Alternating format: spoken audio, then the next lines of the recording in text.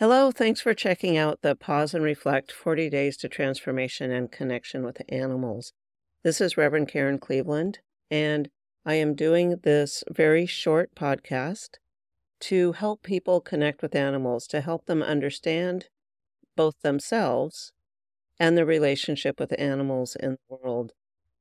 The idea behind this is that the 40 days is leading up to World Animal Day, which is October 4th.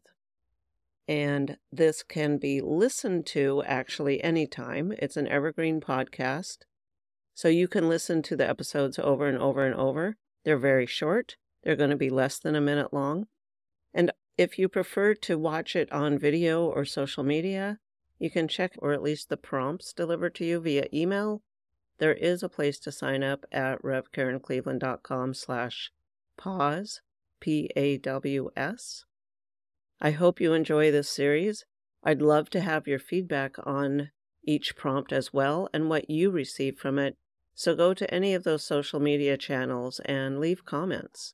Love to know what your insights and inspirations are. Thanks. Bye-bye.